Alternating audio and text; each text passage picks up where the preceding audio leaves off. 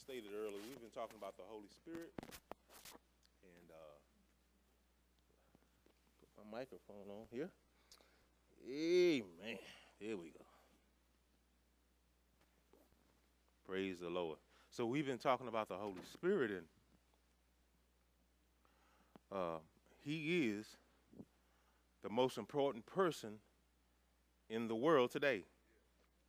And it just stands to reason, people invest in what's important to them. Amen. And as I understand the significance and the importance of the ministry and role of the Holy Spirit, as I grow in awareness of it, I think it behooves me to understand or appropriate His position in my life. That means simply spending time with the Holy Spirit and talking with the Holy Spirit and seeking His guidance, because there's so many things that He will do, and there's so many things that He desires to do, and there's so many things that He is doing. And as I grow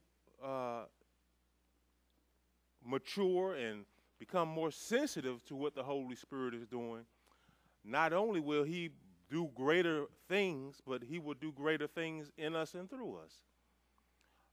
And as I stated earlier, much of it is primarily based on our choice, our choice to believe. I want to turn your attention, because I'm going to move a little bit. Like I said, this is not profound, it's not deep, but it's just fundamental. And sometimes that's what we need. Faith comes by hearing, and hearing by the word of God. So let's look at the book of Proverbs. I just want you to kind of turn to the book of Proverbs, and we're going to kind of hold there a little bit, and while we kind of set the stage for this. Because we talked about who the Holy Spirit is, and we should understand by now that He is God. Holy Spirit is God. We understand that He has the same qualities, omniscient. He is omnipresent. He is omnipotent, all-powerful, all these things. He's everywhere. He's God. And as I stated before, He is the most important person in the world today. The most important person. Now, what we're going to look at, we can look at this from two sides. What we want to look at, many times when we look at the Holy Spirit, we look from a ministry standpoint of serving, and that is very powerful. That is awesome, because as we seek to serve the Lord, as we seek to win souls, the Spirit of God, not only does He co-labor with us and help us in this endeavor, but He also, the Scripture teaches us, He gave gifts unto men. And the gift, the Holy Spirit Himself, is a gift. Amen. And so as we begin to become, again, be led by the Spirit of God and to have a desire to win souls, the Scripture says, He that winneth souls is wise. That which one declares that you're competing for something, not for a corruptible crown, so to speak, but you're competing to win or go after someone who is broken and hurt and to snatch them out of the very pits of hell. Also, He said, He that winneth souls is wise, which implies that it's going to take some smarts. It's going to take some studying. It's going to take a little time and, prayer and things of that nature. Lord, open my eyes of understanding. Give me wisdom, knowledge, that I might win people who are broken and hurt for your glory. All right? But then there's another component of the Holy Spirit, because sometimes I don't think we all often take advantage of, and that's what the Holy Spirit is doing in us. Or the ministry of the Holy Spirit within us to help improve our lives. Because once I get saved and once I accept Jesus as Lord, that ain't it. God knows it ain't. There's so much more the Holy Spirit want to do. So much more. And it's not even, sometimes when we think about what He wants to do, we limit it to correction of behavior. And that's not the extent of the Holy Spirit working within us. He is God. It's so many things that the Holy Spirit desires to do, is willing to do, and wants to do in us, but I think many times we miss it because we don't open ourselves to receive what the Spirit of God wants to do. Something that, well, you know what? Well, no, you stay where you are. Well, I say Proverbs. I'm going to jump over here real quick into Mark, and let's read this verse of Scripture, to Mark 11. This is such a powerful verse of Scripture, and many of us, we know it by heart, but, sometimes we don't really get the gist of what the Scripture is actually saying. Over in the book of Mark, the 11th chapter, over at the 22nd verse, it says, let me find it. Here we go. It says very plainly, and Jesus answering said unto them, have faith in God. And so a lot of times we think we're in faith and we think we're believing, but many times I think we're really not. To have faith in God, well, the Holy Spirit is God also. And when I have faith in God, that means I'm having faith, confidence, and reliance on his ability to work and move on my behalf in any and every situation that I encounter. That's to have faith in God. Not just sometimes, not just when it's convenient for me, but all the time. And we'll look at this in just a second, okay? Then he goes on to say, for verily I say unto you, that whosoever shall say unto this mountain, be thou removed, and be thou cast into the sea, and shall not doubt in his heart, but shall believe that those things which he saith shall come to pass, he shall have whatsoever he saith. Now, I just believe God is telling the truth. I don't believe he's lying. I believe he meant exactly what he said. If you believe it in your heart, it shall, and confess it with your mouth, it shall come to pass. That's what he said. He says, for I say unto whosoever shall say unto this mountain, be thou removed, and be thou cast into the sea, and shall not doubt in his heart, but shall believe that those things shall come to pass, he shall have whatever he saith. And the reality is, I think that's so true even in life, that many times we are the product of what we have been believing and saying. And sometimes it's not, and sometimes I believe it's on a subconscious level, and we'll kind of look at that later, but that helps us. That is an important part of how I believe. That is an important part of how I believe. And when I understand that, how many know you programming yourself to believe? Yeah, we are self-programmed individuals, and we program, even whether it's in jest or joking around or some of the things that we say. Sometimes we're not serious about what we say, but here's the thing. Your subconscious mind doesn't know the difference. Your subconscious does not know whether you're serious or joking.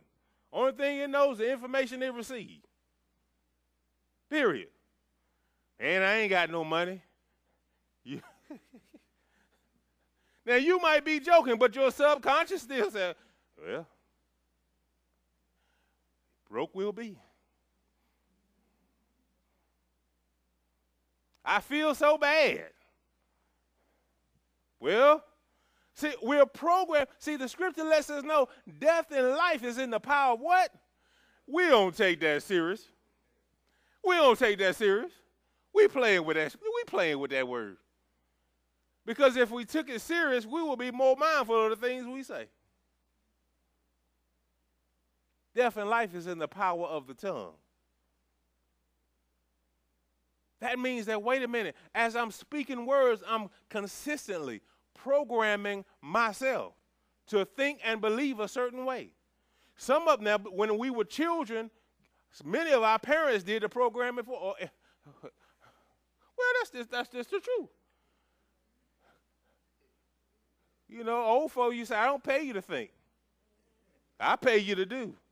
And your payment was every time you pull your legs up under them tables. No, I mean, really. They said, I do all the thinking, you just do the doing. And they were doing the best they could with what they had, but much of what they were doing was in error. Okay? Because what they were saying is, it's okay for other things and other systems to think for you.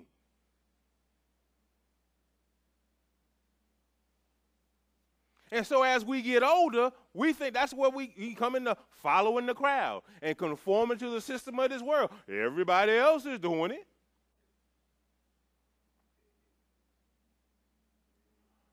And so, and here's and this is the danger of it, because if everybody else is doing it, then the next thing is, how powerful is the circle that you in? Because if everybody broke, if everybody divorced, if everybody living below God's best, and everybody is doing it, then that's your comfort zone, because that is what has programmed you, and you think it's acceptable and okay. Even if you desire to get out, you've been pre-programmed to think a certain way that you can't in your own strength and ability. Now, where would you get that foolishness? Well, we got a few books over in the Old Testament, Numbers, Deuteronomy, all the way back. The children of Israel, they wanted to get out, but their mind, they couldn't get this out.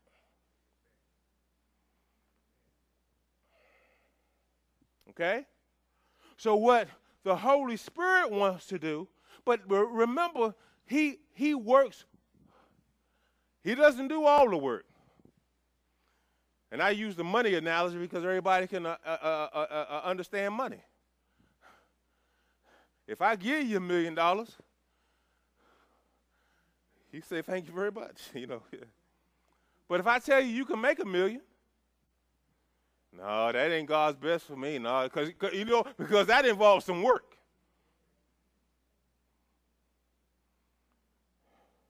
Well, it's the same thing with the Holy Spirit. The Holy Spirit wants to do more, but he can't do all of it.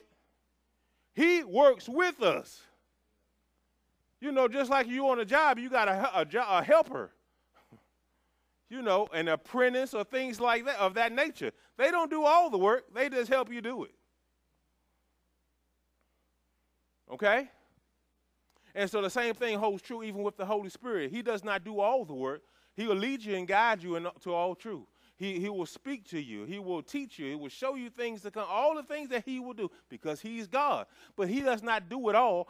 I have to be a willing participant in the process. I tell you to go to Proverbs, the 4th chapter, right? Did I say 4?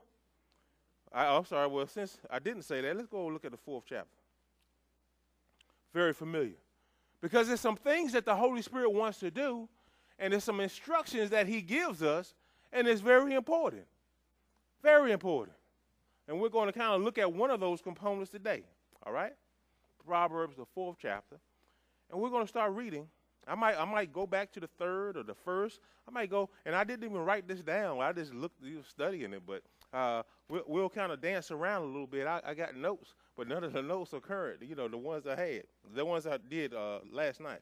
But anyway, over in the book of Proverbs, I want you to, now first and foremost, this is Solomon. Much of this is Solomon, and he's speaking of some things that his father instructed him.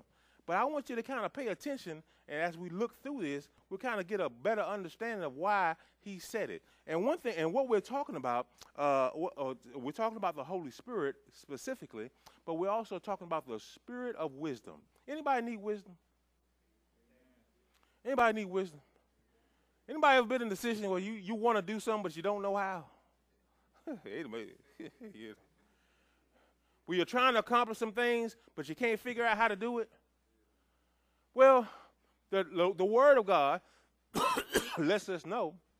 Well, I can read it to you, but the Word of God lets us know over in Isaiah and over in Ephesians, several places, that Holy Spirit of God, is the Spirit of wisdom. Spirit of wisdom. He is the Spirit of wisdom. In fact, and we'll see this, I didn't write these things, I wrote them down, but I didn't bring them, but we'll see even in Proverbs where they call him wisdom. Talking about the Holy Spirit. They call him wisdom. In fact, the scripture said, wisdom crieth out in the streets. Now, that's powerful. Wisdom is crying. Anybody need wisdom? Okay, well, here's the great thing about wisdom. Wisdom does not discriminate. Because it cries in the streets. See, what it's saying is wisdom is not in the secret place. It's not hidden. You know, you got to find it. You got to have a key code and a passcode. You know, we live in a password society now where everything you do online and everywhere else, you got to have a password. But he said wisdom ain't like that. Wisdom just out there blurting out stuff. In other words, wisdom don't keep a secret too good. Well, that's what it's saying. If you want wisdom to keep something, don't tell him. But since God know everything, ain't nothing that's hid from him. So wait a minute, if nothing is hid from him, then the Holy Spirit is a good one to know. Ain't that something? No, now, I think all of us raise our hand, I need some wisdom, and nothing is hid from the Holy Ghost. So when it comes to wisdom, he got it all. Maybe now, wait a minute. Now, in my book, now, by my math, my old school math said 1 + 1 = 2. And if the Holy Spirit got it all, then wait a minute. I need to spend some time with him. In fact, let me read this. I wrote this down. I know I wrote this down. Let me read it if I can find it. I might not be able to find it. Uh-oh. Oh, man, I'll run across it as I go through my lesson. But, amen. Let's see. It might be right here. Praise the Lord. Amen. But basically, what wisdom does, I got it somewhere else. I got it a couple places. Wisdom, yeah. Wisdom, and we'll read this in just a second. Wisdom is making decisions today based on knowing what will happen tomorrow. That's wisdom. Ain't that? Is that something good to have? Is that something good to know? That I can make a decision today and I know what the outcome is going to be tomorrow. But that's what wisdom is. That's a powerful thing. You know, people are lining up all over the world. They're trying to hit this 1 million, 2, whatever the lottery is. They're trying to get this money. Wisdom says, but I'm better than that. And that's in the scripture too. Wisdom says, I'm more valuable than this money. If you get wisdom, well, we'll look at that in the scripture. Okay? And so with that power and that ability, there again, the principal thing, let's read the scripture because I get excited. Let's read what it says. Proverbs 4.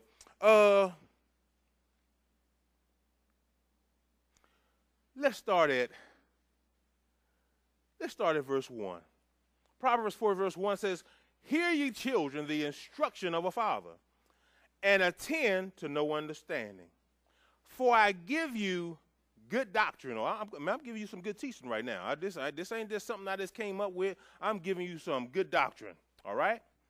"Forsake ye not my law. For I was my father's son, tender and only beloved in the sight of my mother. He taught me also and said unto me, Let thine heart retain my words, keep my commandments, and live." That's very important. That's very powerful. He said, now, this is what my daddy taught me. See, because like we were saying the other day, parents are important. You know, thank God for organizations and things of that nature, but no, children need parents that instruct them in righteousness, okay? He said, but this is what he taught me. Now, notice, he goes on to say, verse 5, "Get wisdom, get understanding. Forget it not, neither decline from the words of my mouth." Now, right there, that's powerful. Now, remember I just stated that, you know, wisdom crieth in the streets. It's out there. It can't keep a secret. It's out there. It's just crying, making noise. But the writer also said, first and foremost, get wisdom, which is an instruction. Is that correct? He said the first thing I need to do is get some wisdom. What happens when I get wisdom? I get understanding. And not only that, it also lets me know wisdom is available. Because God wouldn't tell me to get something that didn't exist. If he said get it, it exists. But now here's the thing, and I know no one here has this problem, because sometimes you get wisdom, but aligning your will with wisdom ain't always convenient. Amen. Praise the Lord. Well, what do you mean by that? Because you can have wisdom. Okay, let's use this for an example. You know, I always use food for an example. Let's use this for example. 10 o'clock at night, wisdom said you don't need nothing else to eat. Amen. But your will say, that pie's still in there. Ain't about one, you know what? See, so wisdom and my will don't always line up. So not only is it important for me to get wisdom, I got to trust wisdom. I got to trust that God knows what's best for me. Because he said he will lead you and guide you into some truth. Even when it comes to eating, finances, marriage, he'll lead me in all truth. And so many times it's a matter of who going to lead today. Is wisdom going to lead me, or is my flesh going to lead me? So I got to put my flesh, I got to crucify it. And as I spend time with the Lord and know that he never failed, he'll never leave me nor forsake me, he'll never misguide me. He can be trusted because he is trustworthy, because he is God and he cannot lie. I have to train myself to listen to the Spirit of the living God that is on the inside of me. Well, how do I know the difference? Many times when it comes to my will, it's somewhere close by, especially after the Holy Spirit has spoken, is somewhere close by. When it comes to my will, that justification is somewhere nearby. Amen. I know this never happened to nobody but me. Amen. What do you mean justification? Okay, same analogy. Holy Spirit says,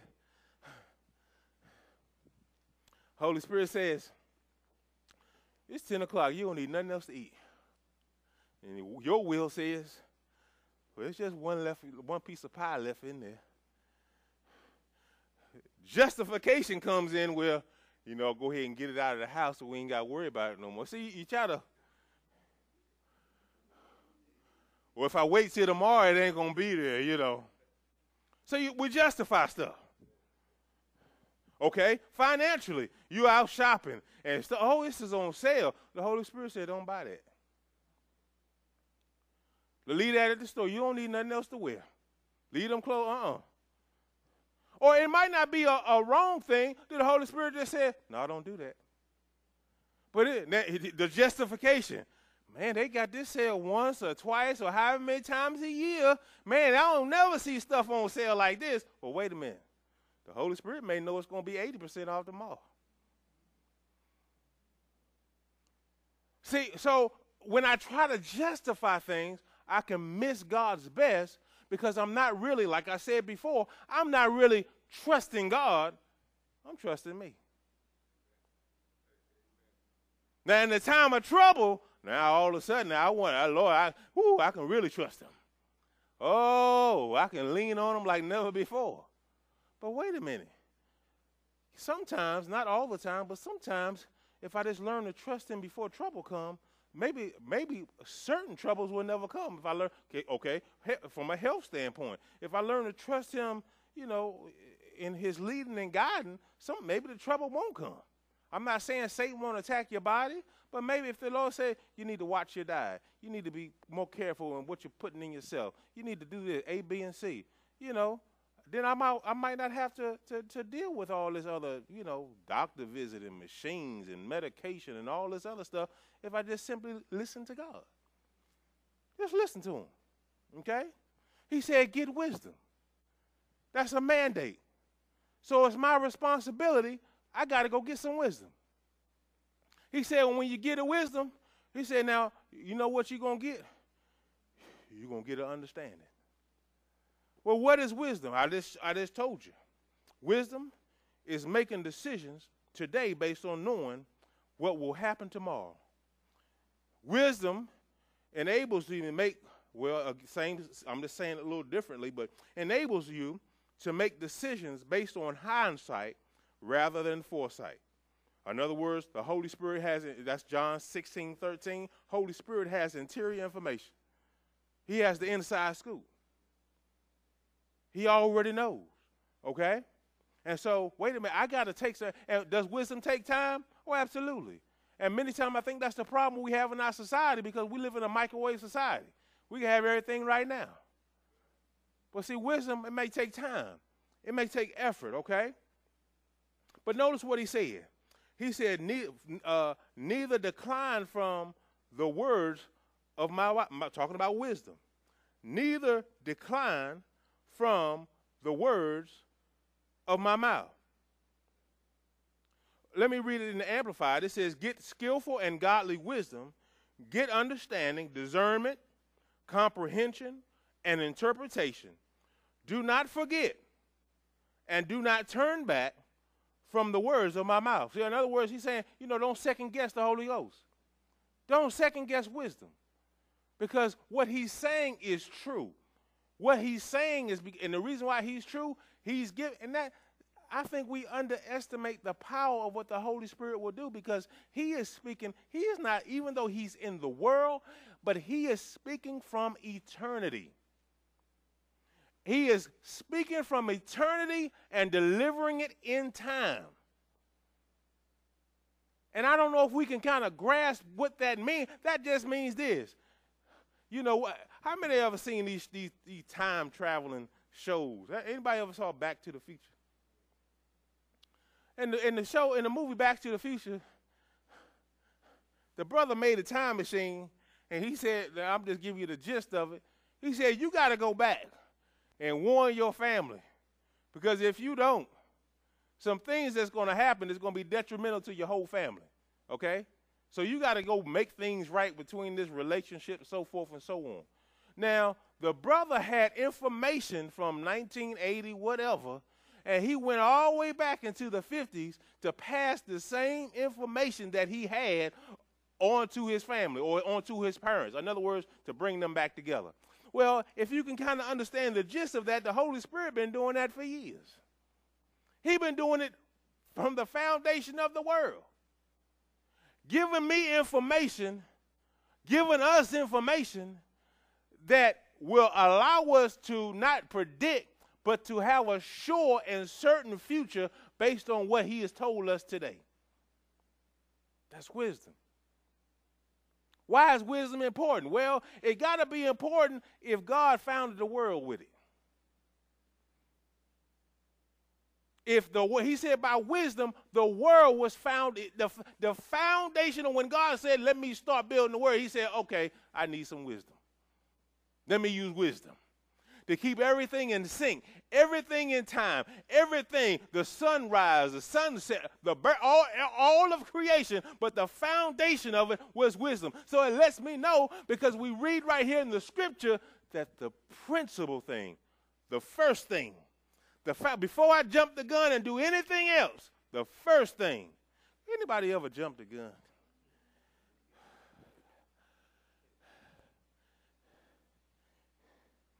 Anybody ever got emotional before they got wisdom?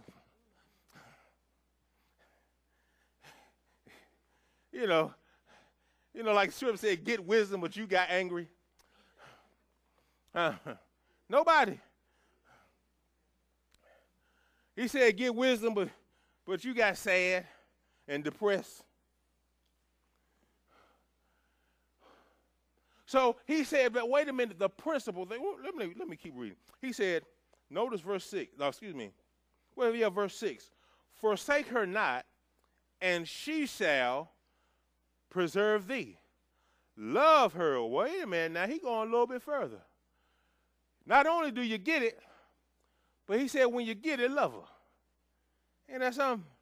He started comparing it to a couple, a woman. He says, forsake her not, and she shall preserve thee.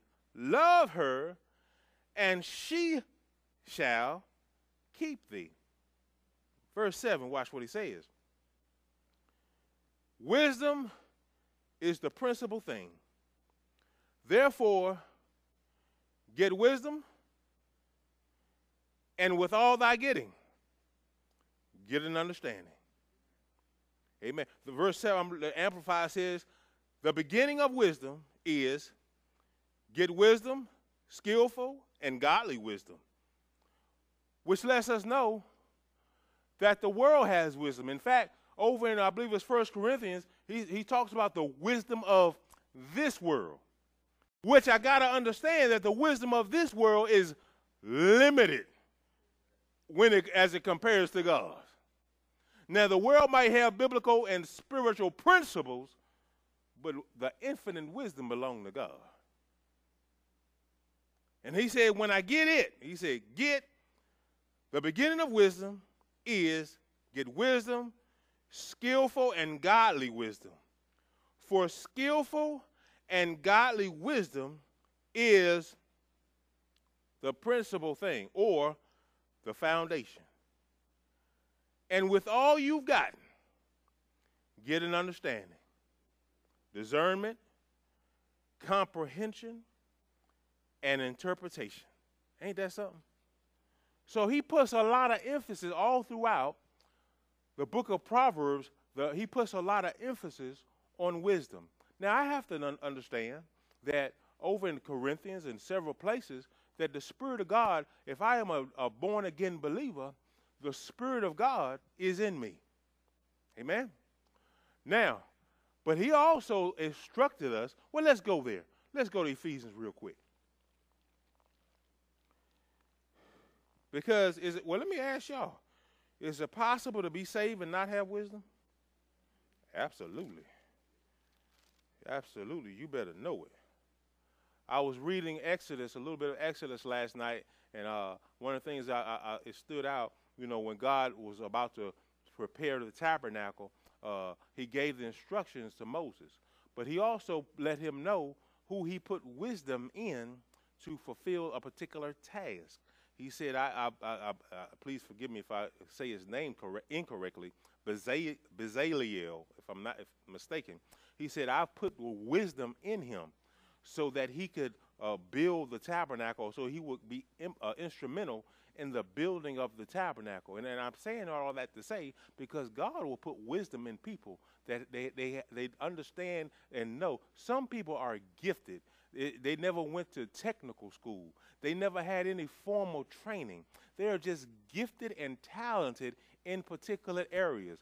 God graced them or gave them the wisdom, knowledge, and understanding how to do particular things. And I still believe wholeheartedly today that same thing holds true with people. All of us have gifts. All of us have talents, but see, that's what makes us the body of Christ.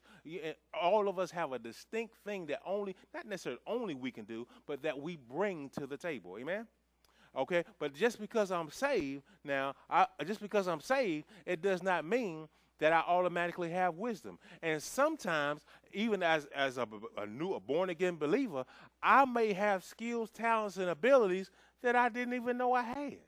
I didn't even know I had the ability to do. And that's why the relationship with the Holy Spirit is so important, because one of the things that he will do is help cultivate and bring these gifts, talents, and abilities to the surface. However, I always, case in point, some people, like my daughter, Jayana. My daughter, Jayana, reads a lot. She read. Now, but on the flip side, now she's somewhat, and I'm just putting her on the spot, she's somewhat apprehensive about speaking publicly and saying things, what have you, whatever. Kind of what she says she's shy. I disagree. Because why program yourself that way, to think that way? The righteous are bold as a lion. The wicked fleeth when no one pursues. That's what the book say. So, but I'm using that analogy because here it is now. God may call her to do things that's uncomfortable for her, and the wisdom of God is guiding her, but she can either listen to wisdom and trust God, or she can listen to her own will. See what I'm saying? Your will is designed to make sure you're comfortable. Wherever your comfort zone is, your will find it. I promise you. Your will will find it. Your will is smart. Okay? However, the Holy Spirit objective was always to make you uncomfortable. In other words, I've said it before and I'll say it again. The Holy Spirit will lead you to the cross, and the cross will lead you to the Holy Spirit. And I promise you, the cross is not a place of comfort. That's a place of death, where you die to yourself. So as I'm being led by the Holy Spirit, he's where you leading me, Holy Spirit? I'm taking you. Are you taking me to the King? No, I'm taking you to the cross. Okay? Let's read what the scripture says.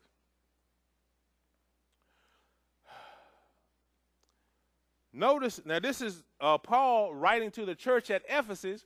Notice what he is saying to this church. This was to the church. This wasn't to the world. This wasn't to unbelievers. He was writing this to the church. Verse 17. This is his prayer. That the God of our Lord Jesus Christ, first chapter, Ephesians 1. Ephesians 1. Notice what he's saying. That the God of our Lord Jesus Christ, the Father of glory, may give unto you the spirit of wisdom and revelation in the knowledge. Wait a minute, hold on. Now, hold. These are saved folk. These are saved people. But he's saying, but you need some wisdom. Now, how you going to get it? Wait a minute. He said, now, he says that the Father of glory may give unto you the spirit of wisdom and revelation. Where? In the knowledge of him. Now, what's going to happen? He said, the eyes of your understanding being enlightened, that ye may know what is the hope of his calling and what the riches of the glory of the inheritance. In other words, he said, why? So you'll know, I'm just paraphrasing, so you'll know why you're here. So you'll know your purpose. So you'll find your gifts. So you'll find your talents. So you'll begin, because, see, the Holy Spirit know you better than you know you. And there's some things that you can do that you don't think you can do, but the Holy Spirit know you can do. And if you stay, remember we're talking about John 14, 15, and 16, right there in the middle of 15, he says stay connected. If you stay connected, he said, oh yeah, you can do some things as long as you're staying connected to me, because I am the vine. Okay? And as long as you're trusting me, because I'm the first one to tell anybody, you know, I'm by nature an introverted person, by nature. So for me to get up and publicly speak to people, yeah, that's God. That's God. That's not something that I aspire to do. Like, man, I want to get up, man, and just, whoo, boy, I just want to preach me a good sermon. I'm preaching the first thing from my mind. Okay? So it takes God to do it. But wait a minute. Not only that, now, because we a lot of times when we start talking about the work of the Holy Spirit, we want to come to the church. Well, the people are the church. See what I'm saying?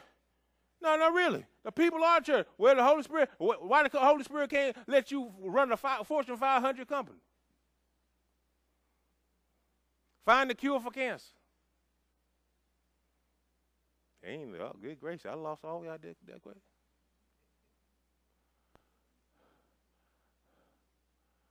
Because there's something, but now here, this is where the believing aspect comes in. This is why believing is so important. Remember I said your will find the comfort zone?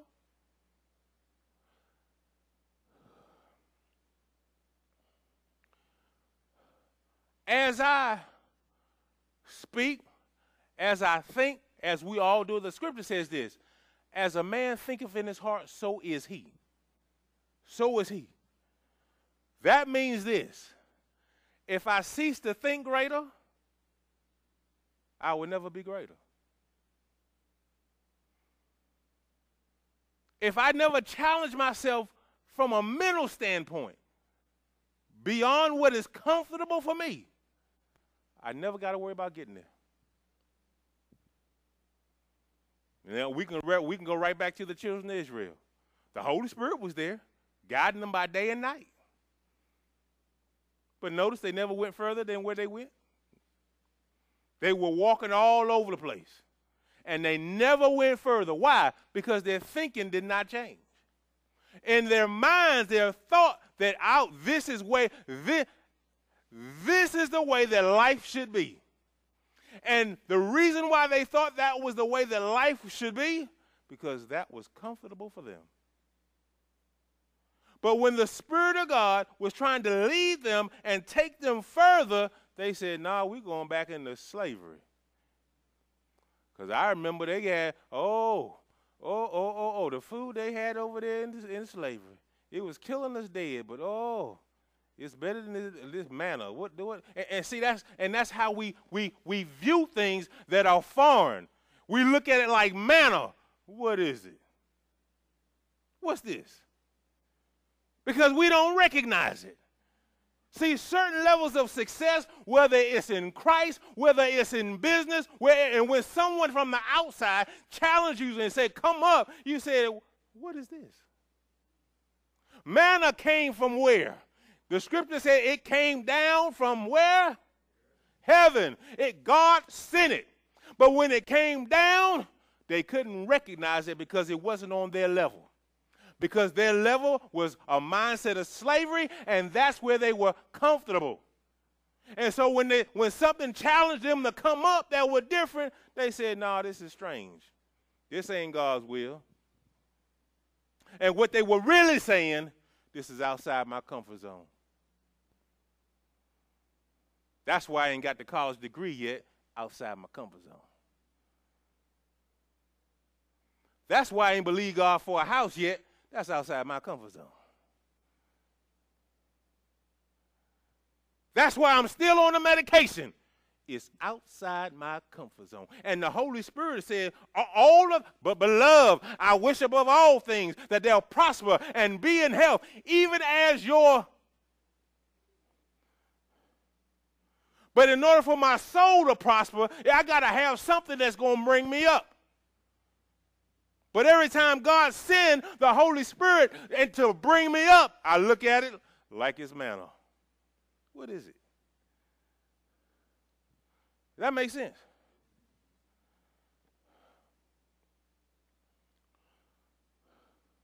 But what God knew that they didn't know, God knew the diet that they needed in order to change their thinking in their mind. And the same thing holds true for us.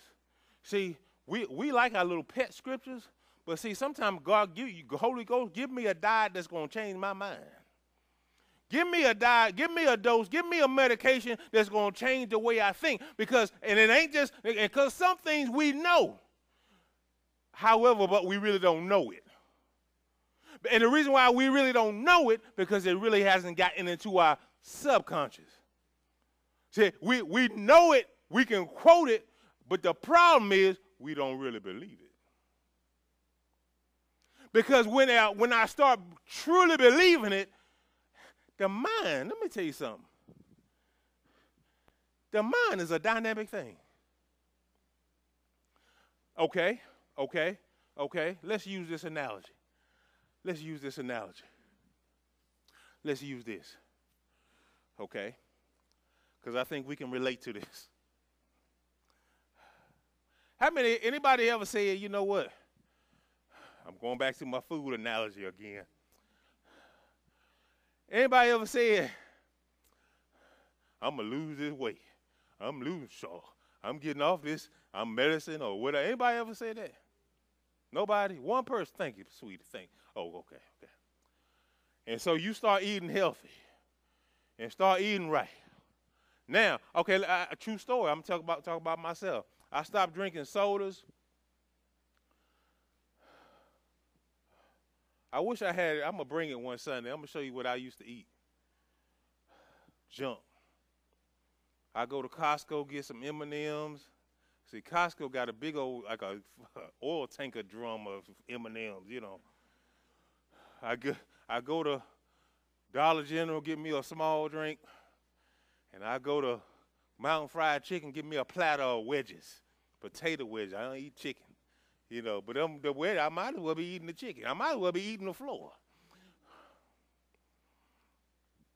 And I sit on Sunday afternoon. I get me some hot sauce on my wedges and some paprika or some Tabasco and some paprika and some ketchup or that ketchup that's mixed with sriracha and then pour it on them. Oh, what a time! What a time!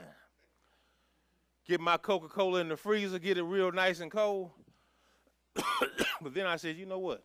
See, I'm like my grandma. I'm digging my grave with my teeth.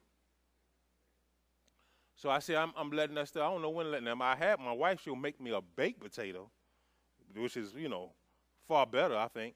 And salad. My wife will prepare my meals for just about the whole week, if not the whole week. All help fruits. I don't even like. One day she made me some cantaloupe, watermelon, and honeydew, and I don't like none of that. But I ate it because I knew it was better for me than the candy bar, potato chips, and all this other stuff. So it's got nutrients in it. It's got water in it, vitamins. So I just shut up. I don't like this. I said, Lord, thank you, Jesus. And just sat there and ate it. Grapes and different fruits, stuff like that. She do it. When I first started, and this is why I make the statements that I make. We'll preach to the person on crack, but food kills more people than crack. And the person that's on crack take the drug to feel better. The person on overeating take pills so they can eat more to feel better. Both are in search of the same thing, that sweet spot, satisfaction. Okay? Now, so when I stopped eating all this food, my body almost like it went in the shot. Listen, I had chills. I was just like a junkie. I said, now wait a minute. This don't make no sense. Well, what was happening, my body was detoxing, getting chemicals and drugs out of my system. And if you don't believe me, just try it. Stop drinking soda. Just drink water. Don't drink no juice. Don't drink no water. Don't drink no sodas. No diet, because there's sugar in that too. Just start drinking water for a whole week straight. And now, the first couple of days, your body ain't going. If your body can cuss, it will cuss you out real good. You ain't no good. Blah blah blah blah blah blah.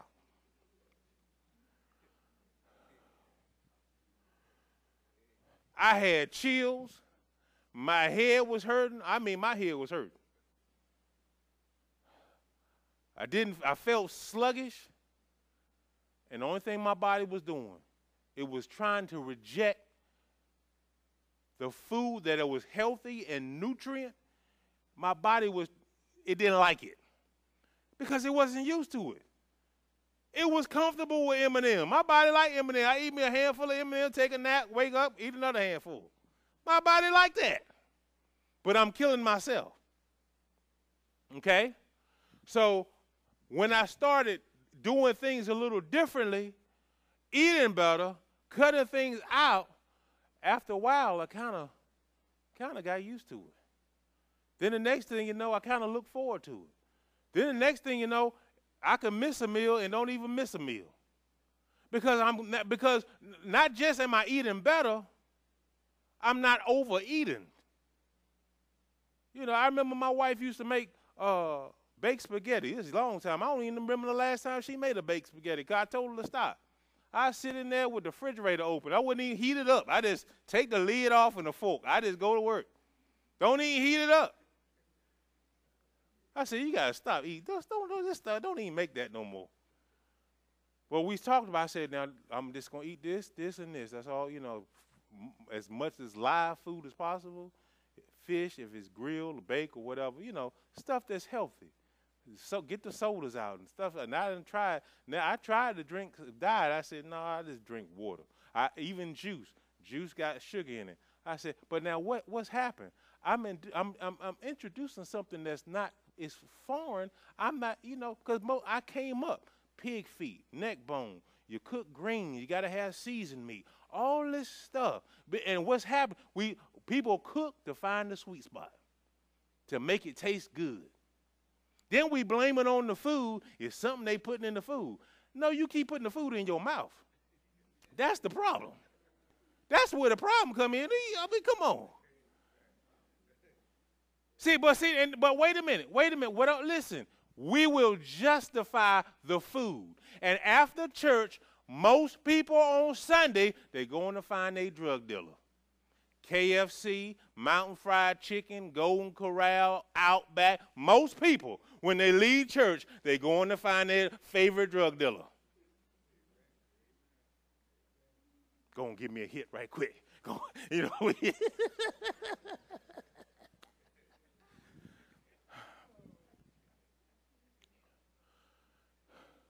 But wait a minute, if food is killing more people than drugs, why we ain't preaching the gospel to the restaurant or to the people in church? Why we ain't informing people in the church, wait a minute, you need to eat better because it's okay. See, but now here's the thing. Our flesh, there again, our will find a way to justify things and make it comfortable for us. I'll give you a simple analogy. I used to drink a lot before I got saved. I used to drink a lot. Well, what's the foundation of alcohol? Sugar. So when I got saved, I'm eating Sara Lee like it's a cracker. It's a whole cake. I'm just sitting there, I'm just sliced it up, put it on a napkin, throw the foil away. I'm done. Because I'm going to eat all that. Give me some sharp cheese and a glass of milk, and I'm happy.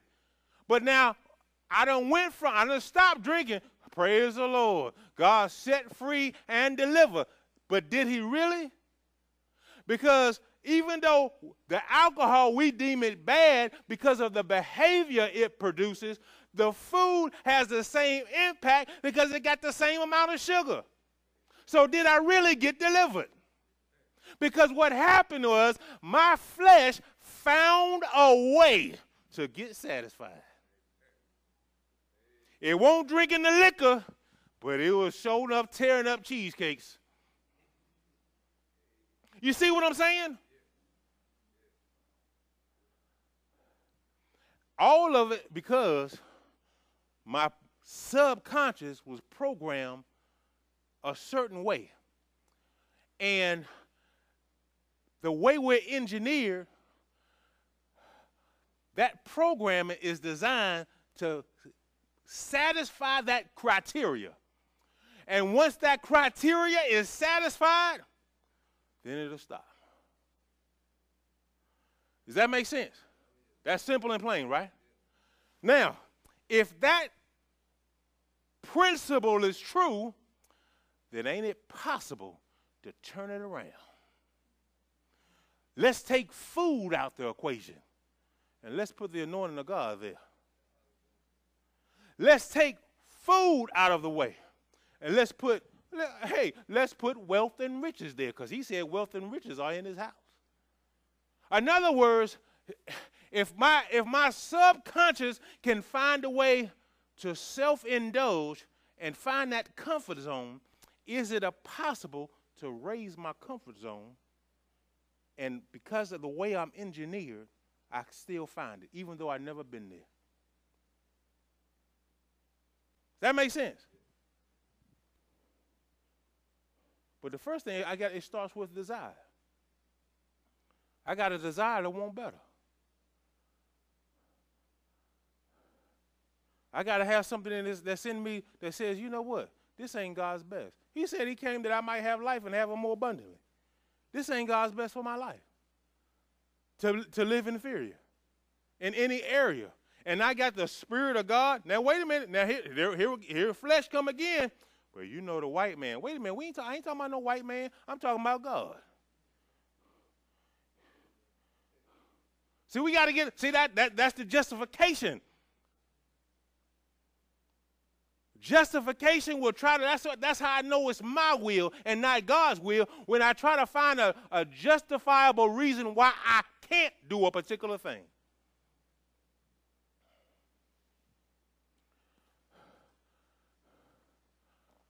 Well, wait a minute. Didn't he say speaking to yourselves in psalms and spiritual psalms? Didn't he say that? Can I speak those psalms, the word to me?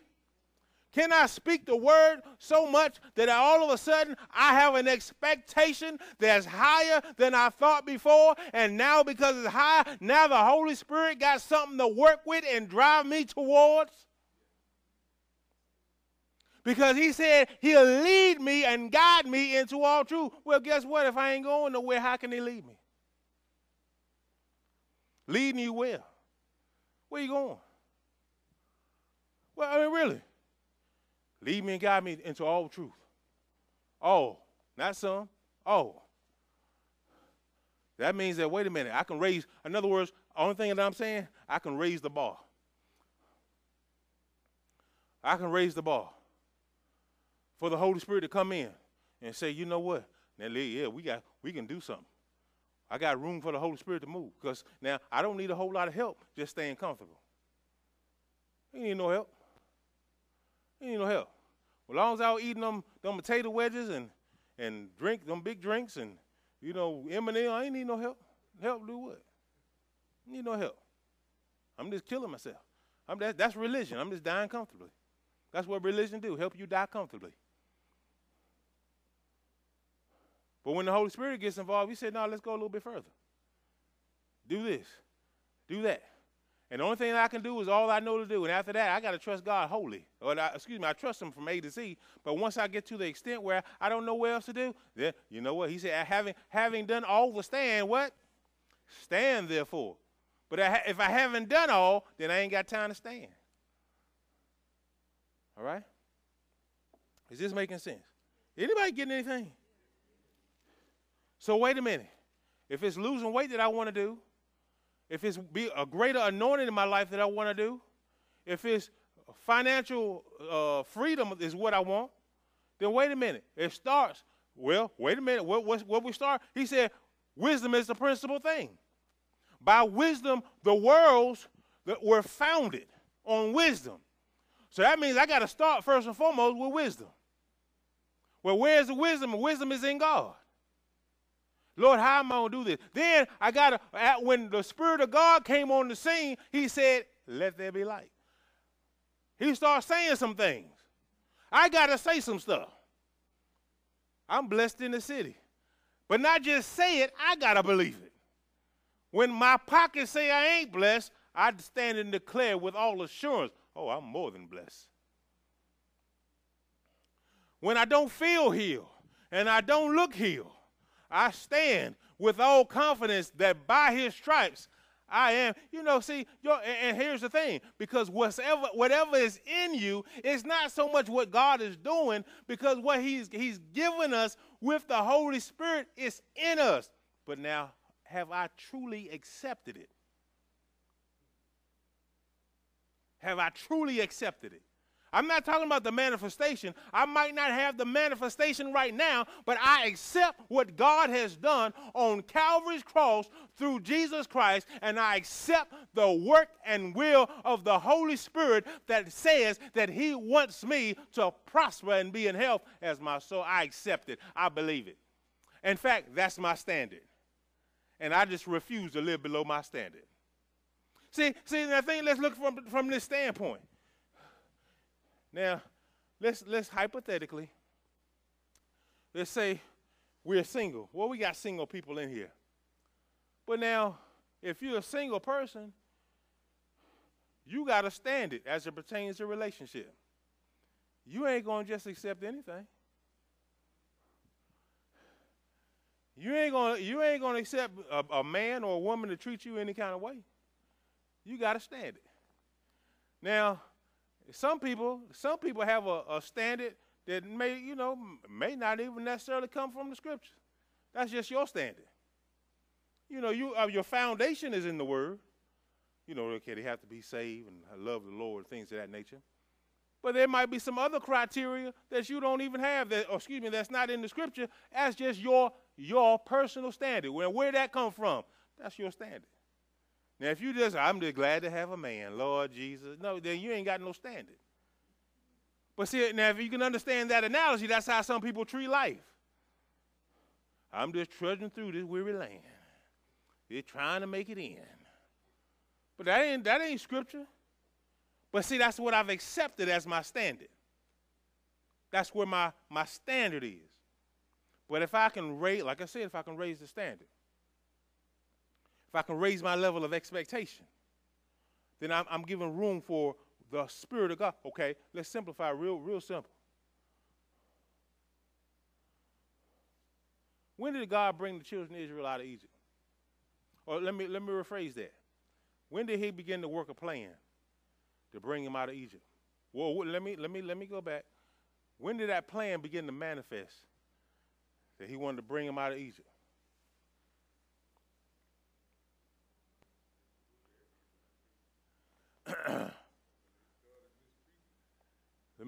Listen. The plan, remember, now he said they were supposed to be in slavery 400 years. They were in slavery for 430 years. This is when God brought them out. When the plan began to manifest. The plan began to manifest when Moses saw the burning bush. Because remember, he was in the wilderness 40 years. Remember? The children of Israel were in captivity 430 years. So what happened? When Moses was in captivity, in Egypt, he jumped the gun 10 years. You do the math. 430 minus 40 is 390. He jumped the gun. Because he was operating in his strength and ability, and what happened? He didn't have wisdom. You can go back and read it. Just go back and read it. Don't take my word for it. Go back and read it. They were in bondage for 430 years. Moses was in the wilderness for 40 years. If my math is correct, 40 from 430 is how much? 390. He left Egypt when he tried to kill the man. When he killed the man, he didn't try. He was very successful. But that was not God, because God said, not by might nor by power, but by my spirit. Moses had worldly wisdom because he was trained in the world system. But he didn't have God's wisdom. And over in Corinthians, get that. Somebody get that. I get it. I'm already here. Watch what he said. You know I like this scripture. 1 Corinthians, I believe it is. Is that 1 Corinthians? He chose the foolish things of this world to confound them that are wise. Is that right? Amen. Y'all getting anything? I feel like I'm working mighty hard today. Okay. All right. Now notice what he said, verse 27. But God hath chosen, wait a minute, let's go back to 26. But ye see your calling, brethren, how that not many wise men after, notice what we say, after the flesh. In other words, you can have wise people, but their wisdom is after the flesh. It's lined up with this world. See? He said, but I didn't call them. He said, after the flesh, not many mighty, not many noble are called. But God hath chosen the foolish things of this world to confound the wise. And God hath chosen the weak things of this world to confound the things which are mighty. So what happened with Moses, God said, let me just bring you out here with some sheep so I can, some that's real simple. In other words, it's foolish.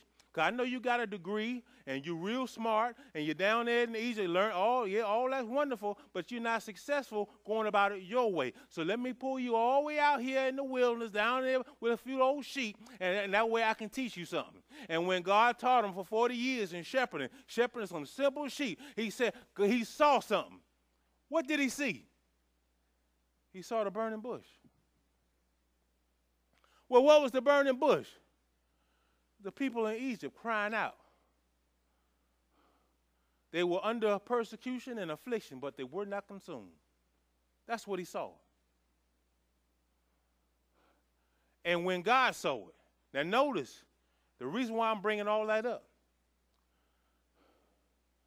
because even though the children of Israel weren't there in no way, shape, form spiritually, God had a plan from the foundation of the world to bring them out.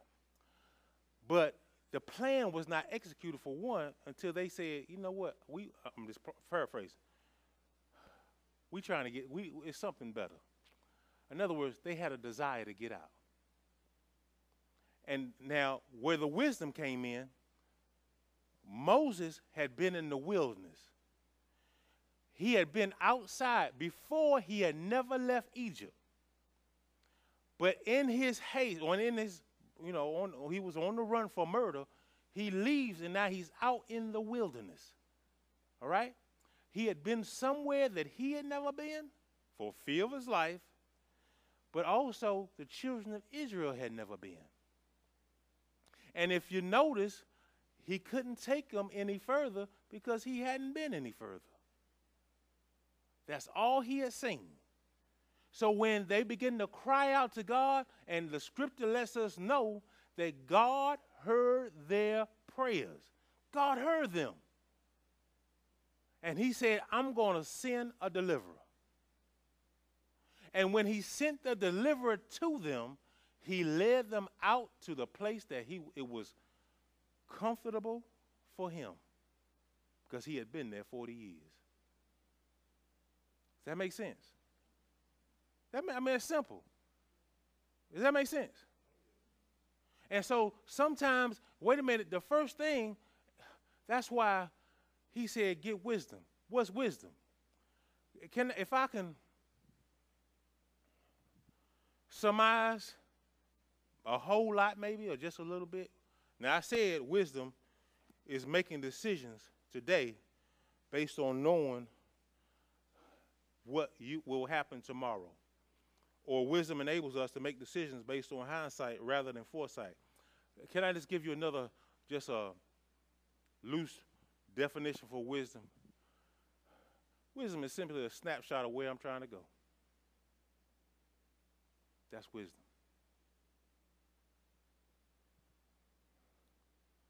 Wisdom is a picture of where I'm trying to go. A clear picture. And notice, I didn't say a clear path. I just said a clear picture. That's wisdom. Wait a minute. Let me clarify it. Let me go back. Let me go. Watch this. So that way y'all won't think he just made that stuff up. He did be coming in here. Now watch. I just read it in the scripture. I'm going to read it again. That the God of our Lord Jesus Christ, the Father of glory, may give unto you the spirit of wisdom and what? Revelation. What's revelation? Ain't revelation something to reveal? Huh? Ain't that what it is? So when something is revealed, you see it differently, right? It's something, in other words, you see something that's there. It may have been there all the time, but you ain't never seen it before. That's revealed. In other words, that's a picture. It allows you to see something. Been there all the time, but you didn't see it that way. Wisdom and revelation. Why? That the eyes of your understanding be enlightened. Am I making sense?